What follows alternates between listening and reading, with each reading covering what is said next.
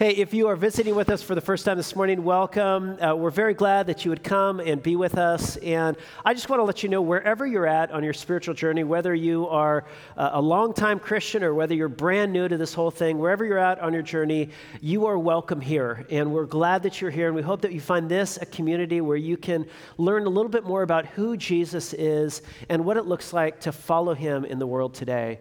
And so, hey, if you have a Bible, why don't you open with me to 1 Corinthians chapter 7. 1 Corinthians chapter 7. Going to continue on in our series this morning, God and Sexuality, looking together at Paul's words to the church in Corinth, first century Corinth, and specifically what he writes to that church in the 6th and 7th chapters. And so are you with me? If you don't have a Bible, you can grab one actually in the pews in front of you. There should be Bibles there. You can grab one of those. And let's pray together, shall we? Our great God and Father, we come to you now as the God who speaks. You are there and you are not silent. You have revealed yourself to us in creation. You have revealed yourself to us in Jesus, and you have revealed yourself to us in your word. And we pray that as we open up your revelation now, God, that you would speak and that you would give us ears by your Spirit to be attentive to your voice. And I ask, God, that the words, that the vision that is given to us in this text might be formative for our own lives, that we would be a community that faithfully embodies your love in this world. And we ask this in Jesus' name, and all God's people said, Amen. So in March 2017, Time Magazine ran a cover story entitled, Beyond He or She, How a New Generation is Redefining Gender. And for the cover story, they interviewed dozens of people from all around the U.S. about their attitudes towards sexuality and gender. And they talked to people from San Francisco all the way to small towns in Missouri. And many said that they believe that both sexuality and gender are less like a toggle between this or that and more like a spectrum that allows for many, even endless permutations of identity. Some of those young people identified as straight and others as gay and still others as gender queer or gender fluid or asexual or gender nonconforming and queer. Several said that they use the pronoun they rather than he or she to refer to themselves. And this variety of identities reflects something we are seeing at in the culture at large. And Facebook, with its 1 billion users, has about 60 different options for gender. And the dating app Tinder has about 40. Commenting on kind of the situation in our culture, one gay activist who was quoted in this magazine said this. She said, there have been generations that have lived by the rules and those generations that break the rules. Young people today, she says, are redefining everything. Young people today are redefining everything. Now, I don't know whether or not I agree with the statement that young people are redefining everything. I guess it kind of depends on who those young people are and where they live. It also depends upon what we mean by everything. But I do get the sense, and I think most of us do, that the landscape that we live in when it comes to sexuality and gender is shifting at a rapid pace, and it's difficult for many of us to keep up with it. And there are people in this room who you've found yourself uncomfortable with the situation, because the church increasingly finds itself out of step with the broader culture. And so many of us find ourselves fearful and anxious, and we're concerned about what the professors are teaching at school, what our kids and our grandkids are being taught in schools. Some of us we're concerned about legislation, even passed, in the House this last week, and what it might mean for freedom of speech and religion. And more personally, some of you may have felt conflicted about your own sexuality, or maybe known people in your family that do. And if you find yourself in any one of these places, these issues are complicated, they're difficult, they're anxiety-producing. But it is important to note that we are not the first generation of Christians that have found ourselves radically out of step with the broader culture when it comes to issues of sexuality and gender. In fact, in first century Corinth, the cultural values and norms when it came to sexuality were even more at odds with the values of Christ and his church than we find in our own day and age today. And in our text, Paul actually reaches out to address this church with all of its complications.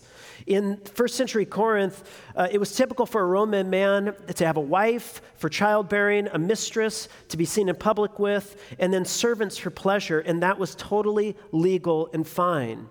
The temple Aphrodite, with its 1,000 temple prostitutes, sat right in the center of the city, and sexual exploitation and the abuse of women and children were just rampant in the culture, and it was totally normal and fine. And so do you see, this was a community, this was a city that was radically at odds with the values that Jesus was seeking to form in this church in the city. And I think what's instructive is that when Paul writes to this church, he doesn't write to them about how they can be agents to change the broader Corinthian culture. In fact, there's one part in the book of Corinthians where Paul says, look, who are we to judge those outside of the church? Judgment shall begin with the house of the Lord. Instead of seeking to change the broader culture, what he's intent to do is to see the church formed into a community of sexual character that is fashioned after the character of Jesus himself. And so he clarifies for this church and for us this morning a biblical vision for sexuality, and then he exhorts us to seek to honor God with our bodies in this world. And so this morning, what we're going to do is we're going to be diving into a little section of verses you heard read for you. And this is a very unique, it's in some ways a very revolutionary passage it's a revolutionary little paragraph about sexuality, and it's totally unusual and unique in the Greco-Roman world in the first century. And so we're going to dive into it, and we're going to see in this very practical passage really a window into the biblical vision when it comes to sexuality. And so here's what I want to do today is I want us to kind of dive into this text. We're going to walk through it verse by verse, and then we're going to stand back, and I want us to ask the question, how might this biblical vision given to us in this text engage with our culture today as well as our own personal lives? So does that sound like a plan? Yes. All right. Well, ready or not, here we come, friends. Let's go. So look what Paul says in 1 Corinthians chapter 7, verse 1. He says this, "Now concerning the matters about which you wrote, it is good for a man not to have sexual relations with a woman." Now stop there. So within the broader Corinthian culture, there were two divergent attitudes when it came to sexuality. On the one hand, were those who said that essentially sex was an appetite. And so if you're hungry, you eat. If you're thirsty, you drink. And if you're sexy, you sex. Sex was just a biological appetite. It wasn't to have any guards or boundaries. You just went out and you met your need in whatever way you wanted to. On the opposite end of the spectrum were those in the culture who said that sex was dirty. In fact, there was a minority group of of Stoic philosophers who believed that sexual engagement, that actually attachment to the opposite sex and getting involved in physical relationships would be to distract you from your philosophizing and from your spirituality. And so what they advocated was celibacy. They said, look, the best way for you to live in this world with a clear mind, with a spiritual heart, with a clear philosophy is to remain celibate. Sex is dirty, avoid it. And apparently there were some people in the church who actually came to embrace this attitude. They came to believe that sex was dirty and that it should be avoided, and that the best course of action would be to choose the path of celibacy. And this was happening in marriages in the church. Now, for obvious reasons, this was causing problems because there were people in marriages who were saying, look, I'm called to celibacy in my marriage, honey. And the spouse is saying, I'm not. How are we going to work this out? And so they write to Paul and they say, Paul, what's your opinion on this? And they're appealing to Paul to be a defender of their position because Paul was single and celibate. So they thought, look, let's ask Paul and he'll be on our side. And so when Paul says here, it is good for a man not to have sexual relationships with a woman, that's not Paul's word to the church in Corinth. This is the matter about which they wrote him. He's quoting back to them their own statement, and then he responds to it. And what must have come as a surprise is his response to them. Notice how he responds. He says in verse 2, "But because of the temptation to sexual immorality, each man should have his own wife, and each woman her own husband." He says, look, you should, if you are married, you should have sex. Men, you should have sex with your wives. This is what he's saying in the Bible. This is the Bible. This is what the Bible's saying. And wives, you should have sex with your own husbands. Welcome to church. He says each man should have sex with his own wife and each woman with her own husband. And then he says in verse 3, the husband should give to his wife her conjugal rights and likewise the wife to her husband. So Paul responds to their question, should we engage in sex within marriage? And Paul says, of course you should. Sex is a good gift and it's to be enjoyed in the context of marriage. And Paul is not prudish about this. He is not bashful about it. So he says, go and enjoy your sexual relationships with your spouse. Now, he bases this advice on 4 principles that he believes, 4 things he assumes about marriage. And I want you to see this in the text. Notice first, Paul assumes that within the marriage context, there is to be mutual submission. And look how he puts it in verse 3, verse 3, he says, the husband should give to his wife her conjugal rights, and likewise the wife to her husband. For the wife does not have authority over her own body, but the husband does. And likewise, the husband does not have authority over his own body, but the wife does. Now, what Paul says here at first would have resonated with the broader Corinthian culture. Because he says the wife does not have authority over her own body, but the husband does. And everyone in Corinth would have said, yes, that's exactly right. But then he turns it on its head and he says, and likewise, the husband does not have authority over his own body, but the wife does. And with this, he completely revolutionizes everything that they believed. Nobody in first century Corinth believed that the husband belonged to the wife and that the husband needed to submit his body to the wife. And so do you see what Paul is advocating here? He is advocating mutual submission. He is saying, look, you are to mutually submit yourselves to one another because, secondly, he's also saying that within marriage, it's not only going to be marked by mutual submission, it's also going to be marked by mutual belonging. The husband's body belongs to the wife, and the wife's body belongs to the husband. In other words, when you covenant yourself to another person before a community of people, you are saying, look, I now am not my own. I belong to another. And so against the radical autonomy, where oftentimes in American culture, 2 individuals come together in marriage and they seek to live their individual and separate lives and yet live under the same roof, Paul says, no, when you are married, you enter into a covenant of mutual belonging. And so he says, look, a marriage is marked by mutual submission. It is marked by mutual belonging. But thirdly, a marriage is marked by mutual understanding. And look at how he puts it in verse 5. He says, do not deprive one another, except perhaps by agreement for a limited time, that you may devote yourselves to prayer, but then come together again so that Satan may not tempt you. Now, here he's saying, look, within a marriage, he's imagining that a couple will have conversations and they will reach consensus and agreement. In other words, they will seek to understand one another, they will talk together, they will reach agreement together regarding the issues of the most pertinent, kind of like intimate issues, their spirituality and their physical intimacy. He says, you'll talk together about this. You'll agree together about this. You're not going to have one party that is foisting their opinions on others and they're not being attentive to the needs of the other. He says, instead, there's going to be this mutual understanding. And then finally, he imagines that in the context of marriage, and you see this through the passage, that each member in the marriage relationship will be utterly concerned about the well-being of the other. In other words, you will not only be mutually submitting yourself to each other, you will be mutually, giving your body to the other, you will be seeking to understand and know the other, but you will be seeking, according to Paul, to please and delight and bring satisfaction. You will seek the spiritual and the emotional and the physical well-being of the other.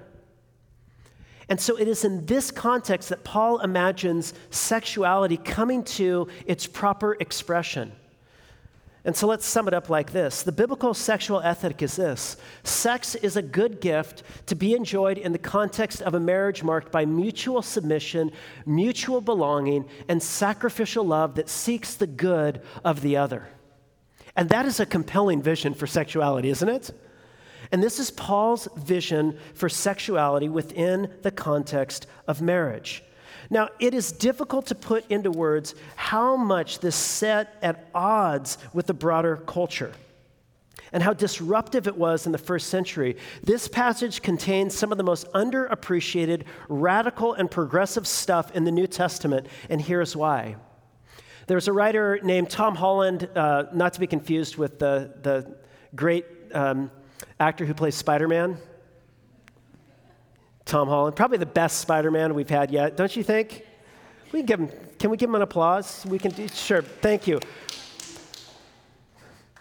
But Tom Holland, actually, not that Tom Holland, but a different Tom Holland, is a great writer, one of the most prolific and compelling and well-known authors in England regarding writings of the ancient world. And he said this. He said, "The Greco-Roman world is a terrifyingly alien place to most of us. It was built on systemic exploitation. The entire economy was founded upon slave labor.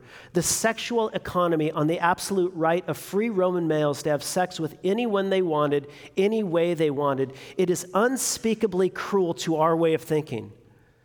And here Paul, against every other voice in the culture, is calling for something radically different. He is calling for a radical alternative.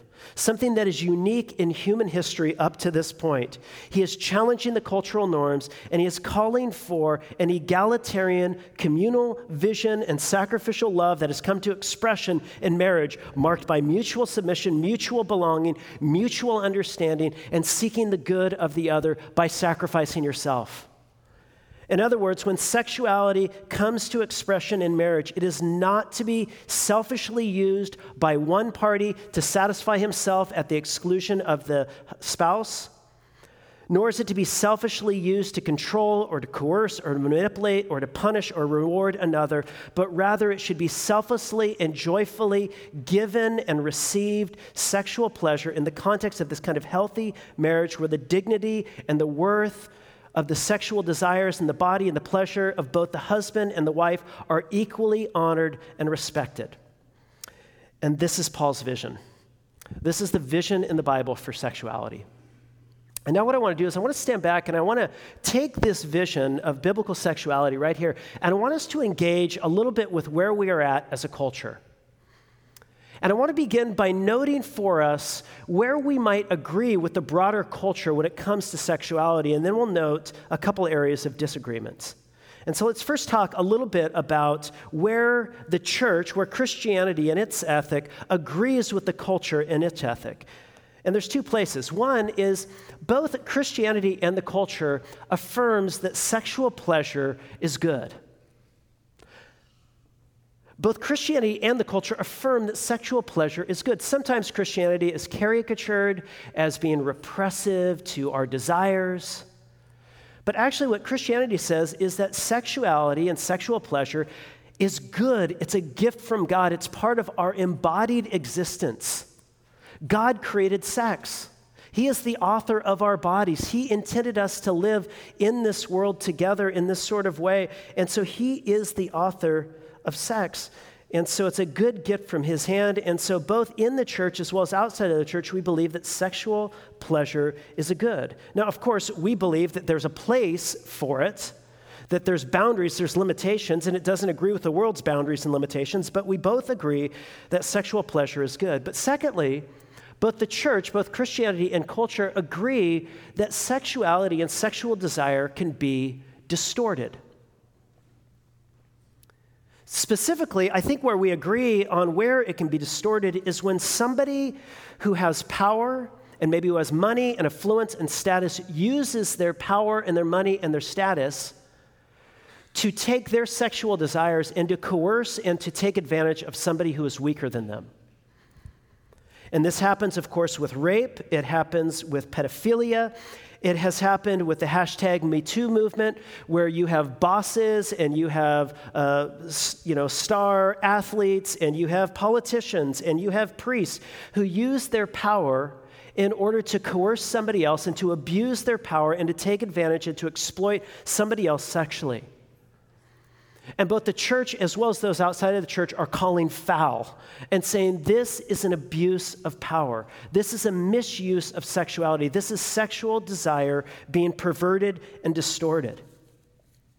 And underneath this point that sexuality can be distorted is another realm of agreement. And it's that really this idea that the strong cannot use their strength and their power and wealth to exert their sexual desire on somebody else and squelch on them is based upon an underlying belief that all humanity is of equal worth and of equal dignity. And so everyone's desires ought to be honored. You shouldn't have somebody who has wealth and status taking advantage of somebody who has lesser wealth and lesser status. We say that is foul to do. It is wrong. It is perverted because all humanity is of equal worth and dignity, and their desires ought to be valued. Now, question, where does that belief come from? Where does the idea that humanity is of equal worth and dignity come from? Now, of course, in our Declaration of Independence, Thomas Jefferson wrote that we hold these truths to be self-evident, that all men are created equal. But of course, throughout the history of the world, it has never been self-evident that all people are created equal. In fact, this idea of human equality is a latecomer in human history. And it entered into the world in the first century through a very particular kind of community that was shaped by the values of Jesus. Luc Ferry, who's a well-known French philosopher, he has this great little philosophical. This is a new word I'm coining. It's a philosophical book. A philosophical book, thank you, called A Brief History of Thought. And throughout this book, he goes through kind of a history of philosophy, and he talks about the unique contribution that Stoicism brought, that secular humanism brought, and, so on and so forth. He kind of talks about the unique contributions of each philosophical system. Now, it's important to point out that Luc Ferry is a secular humanist. He does not believe in God. He's an atheist. And yet he writes, when he writes about Christianity, he says something dramatic, a whole new notion, a whole new idea entered into human history through the church. And here's what he says. He says, the Greek world was fundamentally an aristocratic world where some were born to command and others to obey, which is why Greek political life accommodates so easily to slavery and patriarchy and misogyny. And then he says this, in direct contradiction, Christianity was to introduce the notion that humanity was fundamentally identical, that men were equal in dignity, an unprecedented idea at the time and one to which our world owes its entire democratic inheritance. And he points out, he says, even in secular France, he says the French Revolution itself, even though he says it doesn't readily acknowledge it, he says its foundations are actually in Christianity and this idea that Christianity brought into the world. And it is this idea that actually helps shape and inform the idea that, look, everyone's desires ought to be honored. You shouldn't have the strong take advantage and voice their desires upon the weak. And on this, Christianity and the broader culture agrees. But let's now talk for a bit about where we disagree, shall we? So there are also areas of disagreement. There's areas in which the Christian sexual vision is very distinct from the culture. And I find distinction in at least two areas. Number one revolves around the area of cultural or creational norms. You see, within the church, what we believe is that the world ultimately belongs to God. That God is the ground of all being, that God is the ground of existence, that God called all things that are into being, that God rules over the world with his sovereign will, and that he is ultimately the king over all creation. And so as created beings who are finite, we live within the boundaries of God's creational norms. And this is very different from our culture. You see, what our culture is beginning more and more to exalt is human autonomy. The word autonomy means self, that's auto, and nomos is law. We have become a law to ourselves, where each individual is invited to create for themselves whatever they want without the finite boundaries of their own physical body and their own physical makeup, and to throw off the boundaries that God has instilled within the created world. And so that's one area. And Paul actually appeals to this in 1 Corinthians chapter 6, because the very foundation of what he says in chapter 7 is based upon what he says in chapter 6 about God's intention for sexuality, which is grounded in creation. The two shall become one flesh. For this reason, a man shall leave his father and mother and be joined to his wife, and the two shall become one flesh. Jesus said, when he was talking about sexuality, he grounded it back in creation. He said, from the beginning, it was not that way, when he was talking about divorce and confronting it.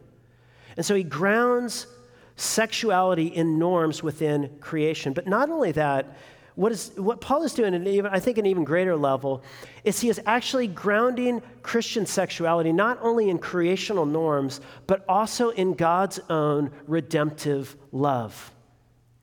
You see, God, according to Scripture, is love. God is that eternal, infinite ocean of love. The Father, Son, and Holy Spirit, marked from all eternity past by ongoing self-giving love, where ultimately God calls all things into existence out of his own self-giving love. And then God's self-giving love becomes flesh and blood among us in Jesus, when Jesus gives himself away for us sacrificially on the cross. And it is this self-giving love, marked by mutual understanding of the other and seeking the well-being of the other. It is this sacrificial, self-giving love that ought to shape our own sexual lives.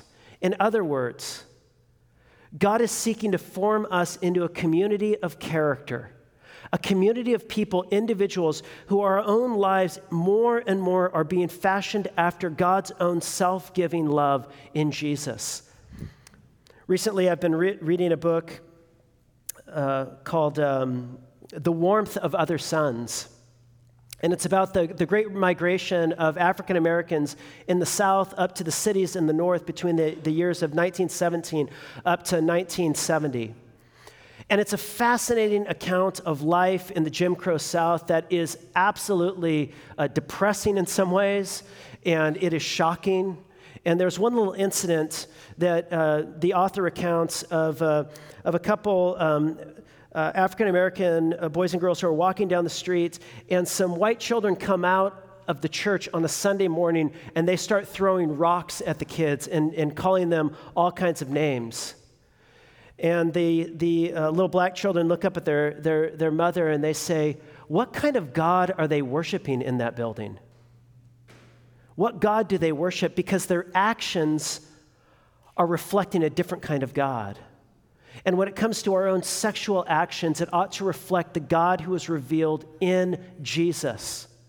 In other words, our own physical enjoyment of one another ought to be shaped not by selfishness, not by simply trying to meet our own needs, but always extending outside of ourselves to understand and to please and delight and know and care for and be concerned with the well-being of the other. And this is God's place for sexuality in marriage. And so now let me just close with just a few words, talking very practically to us, because Paul is giving us really direct, practical advice in this text. Now, I am not Dr. Ruth, and I didn't come this morning in order to give you all of my grand wisdom about sexuality and technique or something like this, but I do want to draw upon what Paul says here to kind of draw out just a couple things for those of you who might find yourself in a place where you're single and those of us who might find ourselves in marriage. And let me just talk for a minute to the single people, though I know that what I'm going to say here is going to apply to hopefully everyone else in the room. Listen, when you become a follower of Jesus, you are on a journey of becoming. God is taking each one of us on a journey of becoming more and more and more like his son Jesus. Most of us, when we enter into the Christian life, most of us right now, most of us in this room, there's a whole lot of areas in our lives where we just don't look like Jesus. Where we are self-centered, where we're self-absorbed, where we're self-focused, where we're a bit arrogant, where we kind of ignore the needs of others. We don't really care about the marginalized and the poor and injustice and all this stuff. We're just kind of into me and getting it for myself and padding my life with comfort and security and stuff and shopping and entertaining and just kind of moving on in life. And Jesus wants to transform us more and more so that we learn how to reflect in our own life, our embodied existence in this world, his own sacrificial love and his glad self-giving for the life of the world. And so you are on an exciting journey of becoming more and more like Jesus. Isn't that good news? How many of you want to remain where you're at right now? I don't. But one area where your life is going to be conformed to the area to the likeness of Jesus is in your sexuality.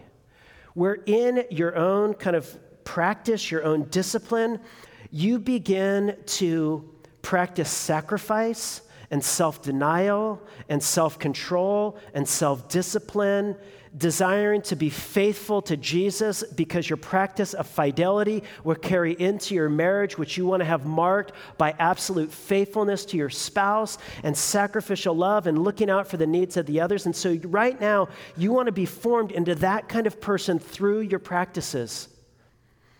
I was reading another book this last week called Unbroken. Anybody here read Unbroken? The great story of Louis, Zamperini? But it's so cool. The beginning of the story, he was a great runner. He ran in the Olympics, fought in World War II and all this stuff. But he, in the beginning, it was pretty cool because he talks about how he got into running. And he was this total hoodlum of a kid. He was just the terror of the neighborhood, and his brother tried to get him into running, and he said when he started running, he absolutely hated it. What he wanted to do was just eat terrible, to smoke, and to drink, and he was just abusing his body and was not doing good stuff, and he didn't feel like running, didn't like running. But the funny thing happened. As he disciplined himself to run day by day, week by week, there came a point in his life where there was a transition. And all of a sudden, he couldn't imagine not running. It became a part of who he was because he trained his body to actually love to run. And this is what we need to do. We need to train our bodies to love faithfulness, to love self-sacrifice, because this is what is where life is found. It is not found when you live for yourself. You all know that. And so he says, look, practice fidelity, practice sacrificial love, because this is ultimately where sexuality is to find its expression. And the problem with all kinds of forms of self-sex in our culture, which are becoming increasingly more and more common, is that it provides the release of sex without the hard work and the joy of a relationship with another human being. And this is where life is found, is by cultivating a rich, deep relationship with another human being who you seek to understand and who understands you and who you love and who loves you back. And this is where sexuality finds its expression. And so you need to discipline yourself so that you can know the joy of that kind of relationship. But let me just talk to you who are married for a second. So Paul here speaks interestingly, I think. Look at what he says back in verse 5 again. He says, do not deprive one another, except perhaps by agreement. And this is interesting because he is saying, look, again, sex, your physical intimacy in your marriage, it is not simply a place where, one party, the man, can find, expression and pleasure at the expense of the woman, or the woman find pleasure at the expense of the man, but both are to be enjoying one another. And both are to be seeking to bring pleasure to each other and to seek to understand one another, because you can't bring somebody pleasure unless you really understand them. And you can't understand them unless you have conversations with them. And you can't have conversations unless you're willing to sit down and make time for conversations. And you can't make time for conversations unless you are willing to be honest when you speak with each other and disclose your heart and be real and truthful and gracious. Remember years ago, my old senior pastor, he preached a sermon on sexuality, and the title of the sermon was Great Sex Begins in the Kitchen. And I think what he was talking about was that oftentimes it's in the kitchen, working together, talking together, that your own relationship, your own intimacy is being developed. You're being on it, you're taught, you know, and that's really where it all begins. And most of you know this, right? And yet we can neglect this over time. We can get into unhealthy patterns in our relationship where we use sex as a tool of manipulation and control and coercion and punishment or reward or whatever, or we can just be self-satisfied and ignore the needs of the other. And Paul says that is such a distortion of God's intention. You see, sexuality is to be a physical expression, almost like a sacrament of the very marriage covenant itself. Marriage is about giving yourself to another person. It's about caring for another person. It's putting their needs ahead of your own. And so sexuality is an expression. It's a physical expression of the oneness that you have in your covenant. Now, I recognize that within this room, I can get up in 35 minutes or whatever, just spout off a bunch of stuff about all of this sexuality, And it's different in our homes and in our lives and in our marriages. And each one of us have unique stories when it comes to sexuality. Many of us have unique experiences of pain and abuse and hurt. We've had our own difficulties in our marriage. We've had our own difficulties with our bodies. We've had our own struggles in all of these things. And it's just hard. And some people are in addictive patterns, and it's enslaving. And I recognize that there's a whole world underneath simple stuff that I'm throwing out there. But you have to be willing to honestly go below the surface with each other. To talk together if you're single, to talk with roommates and friends, and to disclose kind of where your struggles are and where you need help and where you need accountability. And if you're married, to honestly disclose with your spouse what's going on in your life and where your struggles are. I actually think that one of the issues in the evangelical church when it comes to sexuality is we've so exalted this idea of an accountability group over here, where a bunch of men get together and talk to other men, or women get over here and talk to each other, that there's increasingly a failure to actually honestly talk to each other. And we need to speak openly and honestly and graciously to each other. This is what Paul is assuming. Do you see it in the text? He says, unless by agreement. You don't reach agreement about your own spirituality and your own sexuality unless you're having conversations and unless you're seeking to understand each other. Now, how can we ever move into this radical vision, this beautiful ethic? Well, it's only by receiving a power and a strength outside of ourselves. And of course, this is the good news of the gospel, is that wherever you find yourself, whether you are filled with guilt or shame, or you're addicted, or you've got issues and you're embarrassed, and wherever you find yourself, God knows you better than you know yourself. And he loves you still. And he has actually come after you in passionate love so that he might bear in himself, in his death on the cross, your sin and your shame and your guilt, and break its power so that you can know freedom, and so that you, in receiving his love, might become an agent of his love in every sphere, in every realm of your life. And this is the way that Jesus is calling us into. It is the beautiful, the life-giving way. It is a way of openness and receptivity to the love of God in our own life. To recognize that it is not your shame, it is not your stupid decisions in the past that have the last word over your life. It is the grace of God in Jesus Christ that has the final say over your life. God's action in Jesus Christ is stronger than any stupidity you've gotten yourself involved in, and you can be forgiven, you can be set free, you can come clean, but you need to be honest with God. God can deal with so much junk in your life, but he cannot deal with somebody who is hiding and dishonest. And so you need to come to him and receive his love afresh. Be honest with him. Begin hard conversations or good conversations. Not everything is hard.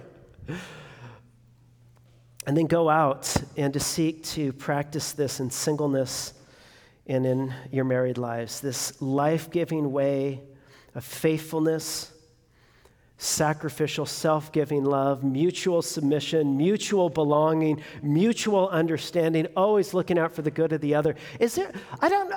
What's wrong with that vision of sexuality? Isn't that beautiful? Doesn't that beat one-night stands and Tinder and whatever stuff is going on in our culture and all that? There's something more beautiful, something better that God has in store for us, but we don't get there without going through a path and a journey and some difficult work.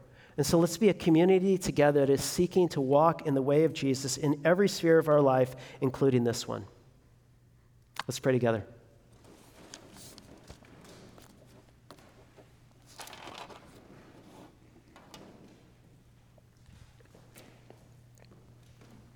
Our great God and Father, we come to you now this morning, and I thank you, God, that we don't have to hide. I thank you that we cannot hide because you see all and you know all. And we thank you that you see us with your eyes of love and grace and forgiveness.